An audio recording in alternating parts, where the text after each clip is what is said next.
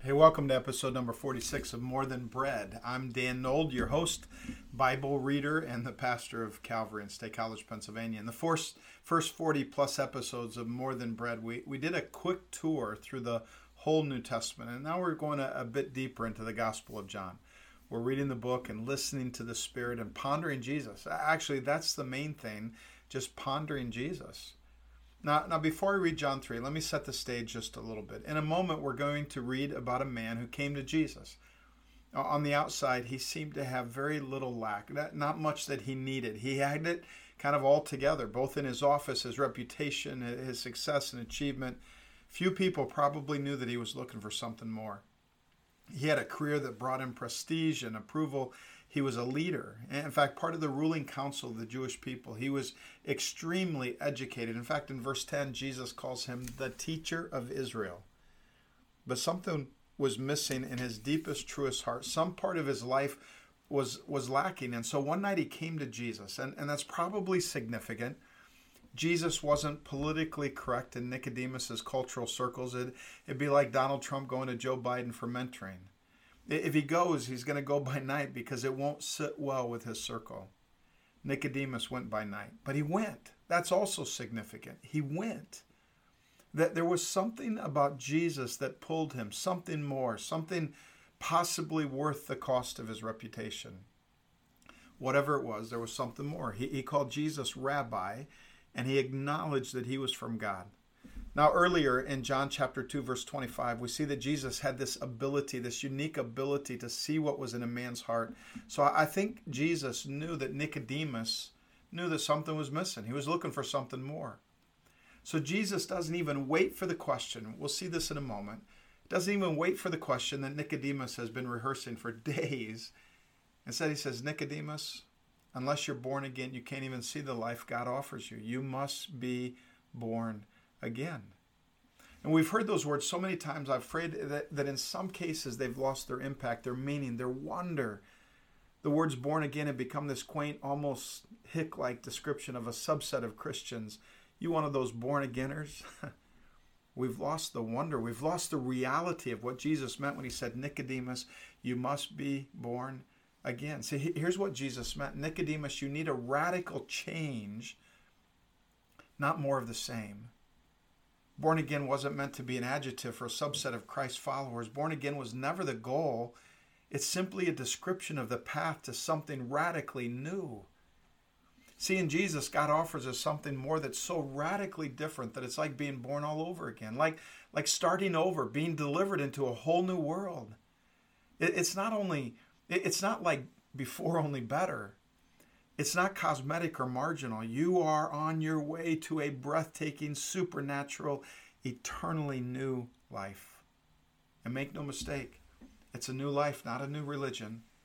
There's a wonder to it. We can't capture it in the rules and traditions of religion. It can't be contained within the four walls of the building, even if we call that building a church, and we will miss the wonder and joy if we limit this life to 60 or 90 minutes a week. The wind blows where it wishes, Jesus said. You can hear it in the moment, but you have no idea where it came from or where it goes. And so it is with those who are born from the Spirit, which also means that in this new life, you're not in control. Any more than you're in control of the wind, any more than an infant, a born infant, is in control of the world into which it is born, you are not in control. And if we want the something more that Jesus offers, we must surrender control. But for the moment, we do. We're on our way to John chapter 3. I'll be reading from the New Living Translation. There was a man named Nicodemus, a Jewish religious leader who was a Pharisee. And if you're not familiar with it, my words, that word Pharisee, that was almost like a religious political party of the time. It was a sect. It was a group. They were bound together by their interpretation of the Old Testament of the Bible and by their culture, by the way that they lived. But think of them as a religious political party. A Jewish religious leader who was a Pharisee. Verse 2. After dark one evening, he came to speak with Jesus. Rabbi, he said, we all know that God has sent you to teach us. Your miraculous signs are evidence that God is with you. Jesus replied, I tell you the truth, unless you are born again, you cannot even see the kingdom of God. What do you mean? Exclaimed Nicodemus. How can an old man go back into his mother's womb and be born again? And in my words, let me pause there a moment and just say, in Jewish culture at that time, that phrase born again was not brand new. Born again was a term that they used in those days to signify a transition that led to a whole new life. Like the transition to marriage could be called being born again. So Jesus is drawing upon a phrase that's already in the culture to explain to Nicodemus how radical a change this needs to be. In verse 5, Jesus replied, I assure you, no one can enter the kingdom of God without being born of water and the Spirit. Humans can reproduce only human life, but the Holy Spirit gives birth to spiritual life. So don't be surprised when I say you must be born again. The wind blows wherever it wants. Just as you can hear the wind, but you can't tell where it comes from or where it's going, so you cannot explain how people are born of the Spirit. How are these things possible? Nicodemus asked. Jesus replied, you are a respected Jewish teacher, and yet you don't understand these things? I assure you, we tell you what we know and have seen, and yet you won't believe our testimony. But if you don't believe me when I tell you about earthly things, how can you possibly believe if I tell you about heavenly things? No one has ever gone to heaven and returned, but the Son of Man has come down from heaven. And as Moses lifted up the bronze snake on a pole in the wilderness, so the Son of Man must be lifted up, so that everyone who believes in him will have eternal life. For this is how God loved the world. He gave his one and only Son, so that everyone who believes in him will not perish but have eternal life. God sent his Son into the world, not to judge the world, but to save the world through him. There is no judgment against anyone who believes in him, but anyone who does not believe in him has already been judged for not believing in God's one and only Son. And the judgment is based on this fact. God's light came into the world, but people loved the darkness more than the light, for their actions were evil. All who do evil hate the light and refuse to go near it for fear that their sins will be exposed. But those who do what is right come to the light, so others can see that they are doing what God wants. And all of this, my words, are hearkening back to John chapter 1. Jesus is the light of the world. He comes into the darkness, into the mess, this messy love story. Comes into the darkness, the light shines, and the light cannot overpower it. But people living in the darkness have this tendency to shield our eyes, to want to hide from the light until we trust that the light is good. Verse 22, then Jesus and his disciples left Jerusalem, and they went into the Judean countryside. Jesus spent some time with them there, baptizing people. At this time, John the Baptist was baptizing at Aenon near Salim because there was plenty of water there, and people kept coming to him for baptism. This was before John was thrown into prison. A debate broke out between John's disciples and a certain Jew over ceremonial cleansing. So John's disciples came to him and said, Rabbi, the man you met on the other side of the Jordan River, the one you identified as the Messiah, he's also baptizing people, and everybody's going to him instead of coming to us. My word, you can see a little bit of competitive tension rising between John the Baptist team and Jesus' team. But John the Baptist will have nothing of this. In verse 27, he says, John replied, no one can receive anything unless God gives it from heaven. You yourselves know how plainly I told you, I am not the Messiah. I'm only here to prepare the way for him. It is the bridegroom who marries the bride, and the bridegroom's friend is simply glad to stand with him and hear his vows. Therefore, I am filled with joy at his success. He must become greater and greater, and I must become less and less. Boy, there's something there in that verse 30. My words, let me just say to you, it's one thing for us to say, Jesus, I want you to become greater and greater.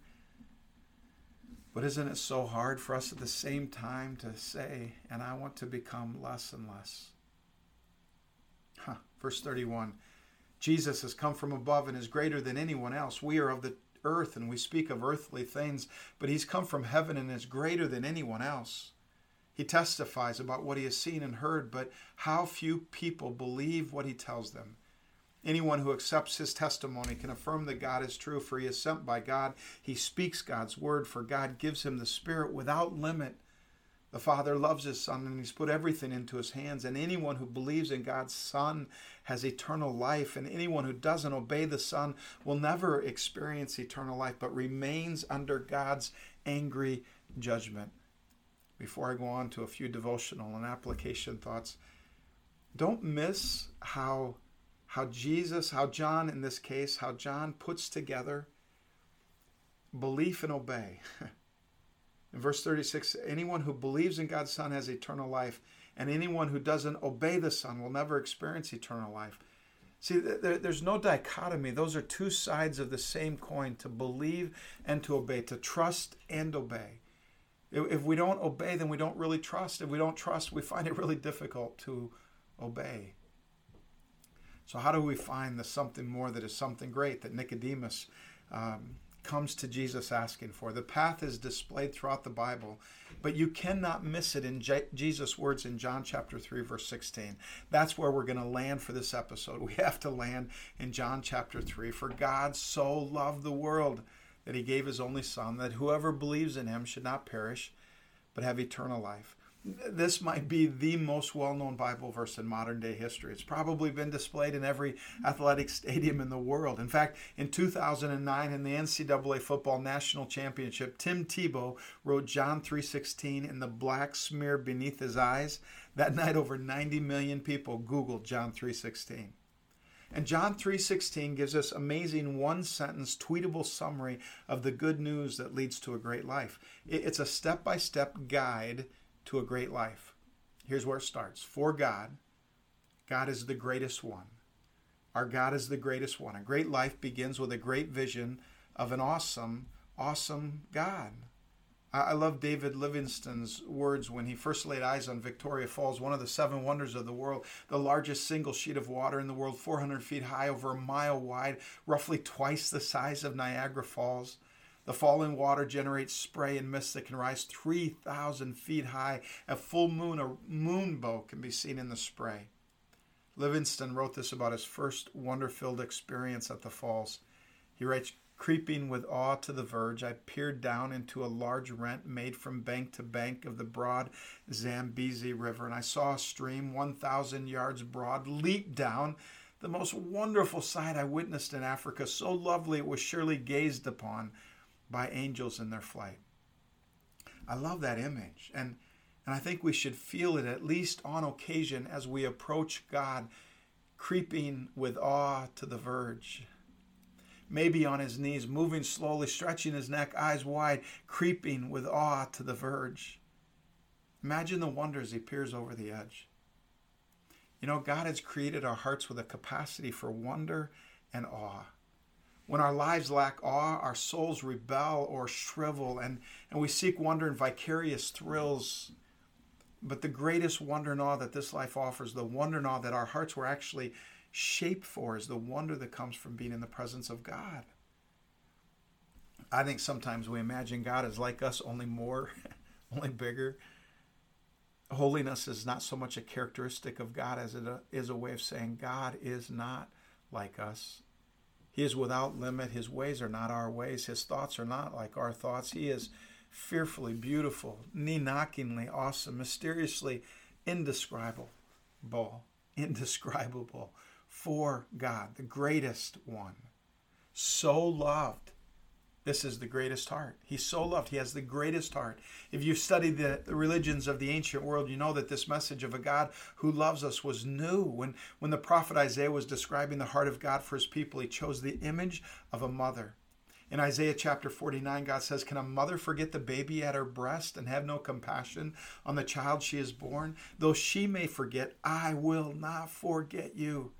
See, I've engraved you on the palms of my hands. I've tattooed you on my hands. As Isaiah tries to paint a picture of the depth of God's love for them, he paints it with the brushstrokes of a mother. He goes for the deepest, strongest, fiercest love he can find. And he asks, could a mother forget her child? Not likely.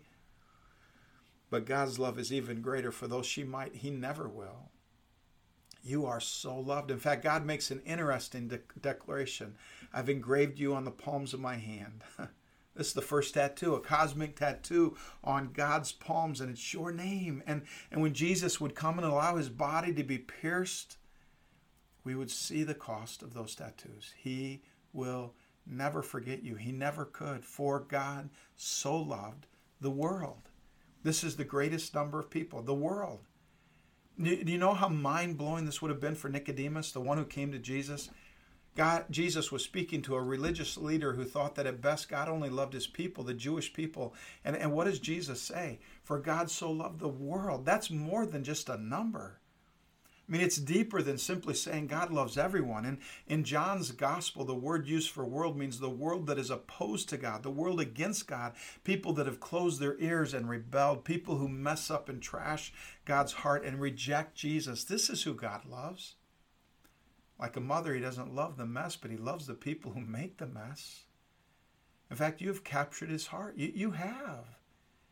Even as you close your ears and make a mess of your life, God so loves you without limits. He loves you as you are and in hopes of who you will be. No one knows you better. No one loves you deeper. The one who knows you best loves you most. For God so loved the world that he gave his Son. This is the greatest gift. This is the greatest gift. And love gives. When we love deeply, we give greatly. We give of ourselves. We give sacrificially. We forgive. In his book, Hidden in Plain Sight, Mark Buchanan introduces us to Regine from Rwanda. Regine came to Christ while reading her sister's Bible during the genocide that ravaged her country. Regine tells a story of the genocide. She says a mother's only son was killed, and consumed with grief, hate, and bitterness, she prayed, God, reveal my son's killer. Over and over, every day, every night she prayed, God, reveal my son's killer. One night she dreamed she was going to heaven. But in order to get to heaven, she had to pass through a certain house. She had to enter through the front door, go through all of its rooms, up the stairs, and exit through the back. She asked God whose house this was. It's the house, God told her, of your son's killer. In other words, the road to heaven passed through the house of her enemy. 2 nights later, there was a knock at her door. She opened it, and there stood this young man about her son's age. Yes, she asked. He hesitated and then said, I'm the one who killed your son. And since that day, I've had no life, no peace. I'm placing my life in your hands. Kill me. I'm dead already. Throw me in jail. I'm in prison already. She had prayed for this day, but now she didn't know what to do. To her surprise, she realized that she didn't want to hurt him. She found she only wanted one thing, a son. I ask this of you, she said to him, come into my house and live with me. Eat the food I would have given my son. Wear the clothes I would have given my son. Become the son I lost. Do you understand? This is what love does. Love gives, and God gave the greatest gift. He gave us his son. Jesus died for us. My sin responsible for his death, and yet God invites us in. He gave us his only son so that whoever, this is the greatest invitation. Is there anyone left out of whoever? Is there any distinction between the people who are part of whoever? Does it matter if you're rich or poor? Does the color of your skin matter? Does it matter if you're gay or straight? Does it matter if you were abused or had a happy childhood? Does it matter if you had an abortion? Are you left out of whoever? If you were a bad mother or you hate your mother? No. Whoever is whoever. For God so loved the world that he gave his son so that whoever believes in him, and this is the greatest response. You may say, well, I do believe in him. And if we aren't careful, we start to define the word believe as the intellectual assent to a series of statements. Son of God, yes, I believe that. Died on a cross, yes, I believe that. Resurrection, yes, I believe that. But let me suggest that the required response of John 3:16 is more than just saying yes with your mind. It's about saying yes with your life. It's about trusting everything to God. It's about following, being born again.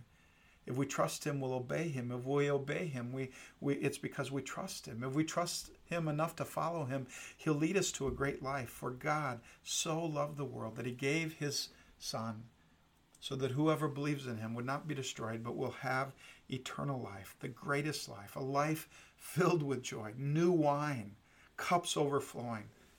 Listen again, Jesus is not offering us more years of the same old thing. It's an invitation to something more that's so radically different that it's like being born all over again, like starting over and being delivered into a whole new world. It's not like before, only better. It's not cosmetic or marginal. You are on your way to a breathtaking, supernatural, eternally new life. So that's the invitation right now, the invitation offered to you. What will you do with that? John 3 is such a good chapter. Let me read it again from the Message. In John 3, it says this.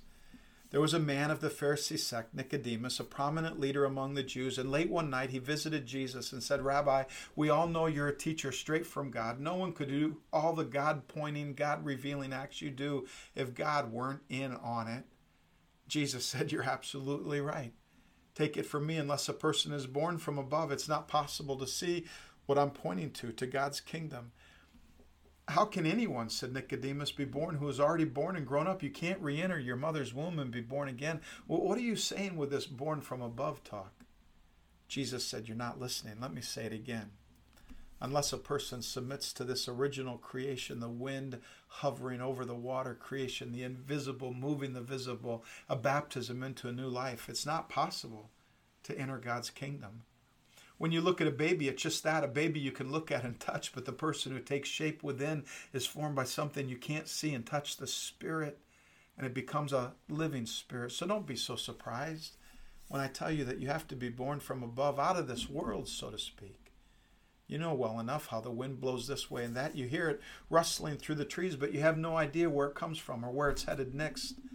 That's the way it is with everyone born from above, by the wind of God, the Spirit of God. Nicodemus asked, what do you mean by this? How does this happen? And Jesus said, you're a respected teacher of Israel, and you don't know these basics? Listen carefully. I'm speaking sober truth to you. I speak only of what I know by experience. I give witness only to what I've seen with my own eyes. There's nothing secondhand here, no hearsay. Yet instead of facing the evidence and accepting it, you procrastinate with questions. If I tell you things that are plain as the hand before your face and you don't believe me, what use is there in telling you of things you can't see, the things of God? No one has ever gone up into the presence of God except the one who came down from that presence, the Son of Man, in the same way that Moses lifted the serpent in the desert so people could have something to see and then believe. It is necessary for the Son of Man to be lifted up, and everyone who looks up to him, trusting and expectant, will gain a real eternal life. This is how much God loved the world. He gave his Son, his one and only Son, and this is why, so that no one need be destroyed. By believing in him, everyone can have a whole and lasting life. God didn't go to all the trouble of sending his Son merely to point an accusing finger, telling the world how bad it was. He came to help, to put the world right again.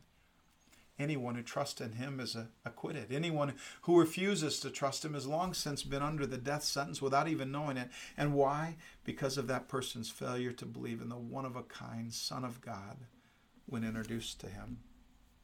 This is the crisis we're in.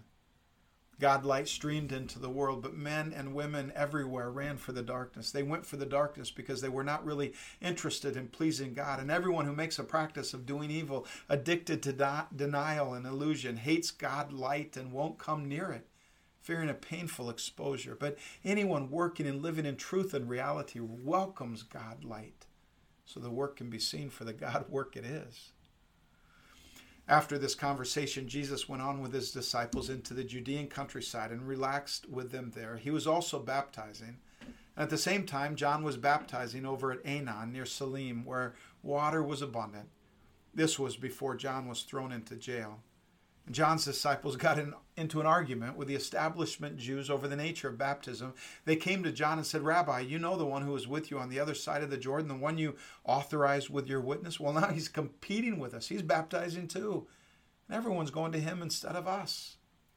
John answered, it's not possible for a person to exceed. I'm talking about eternal success without heaven's help. You yourselves were there when I made it public that I was not the Messiah, but simply the one sent ahead of him to get things ready. The one who gets the bride is by definition the bridegroom, and the bridegroom's friend, his best man, that's me. In place at his side where he can hear every word, is genuinely happy. How could he be jealous when he knows that the wedding is finished and the marriage is off to a good start? That's why my cup is running over. This is the assigned moment for him to move into the center while I slip off to the sidelines. The one who comes from above is head and shoulders over other messengers from God. The earthborn is earthbound and speaks earth language, but the heavenborn is in a league of his own. He sets out the evidence of what he saw and heard in heaven, and no one wants to deal with these facts, but anyone who examines the evidence will come to stake his life on this, that God himself is the truth. The one that God sent speaks God's words, and don't think he rations out the Spirit in bits and pieces. The Father loves the Son extravagantly. He turned everything over to him so he could give it all away, a lavish distribution of gifts. That's why whoever accepts and trusts the Son gets in on everything, life complete and forever. And that is also why the person who avoids and distrusts the Son is in the dark and doesn't see life. All he experiences of God is darkness, and an angry darkness at that. Let me pray. Father God, may we be the people who deeply desire the light, who want to come into the light even if our deeds are darkness, even if there's a darkness in our life, because we trust you with the light. We trust your love. We trust your grace. We trust your truth. Jesus, thank you for this moment that you had with Nicodemus. Thank you for this explanation of your life, of your truth. Father God, thank you so much that you loved the whole world so much. You loved me. You loved each and every person listening to this. You loved us so much that you sent your Son to die for us so that we could have life. Not more of the same. Not the same old forever, but something so radically different. Radically different. Like a breathtaking, supernatural, eternally new life. And I pray, Father, that each and every one of us listening to this have either accepted that invitation to dive into Jesus, or we will accept that invitation. We ask all these things in Jesus' name we pray. Amen.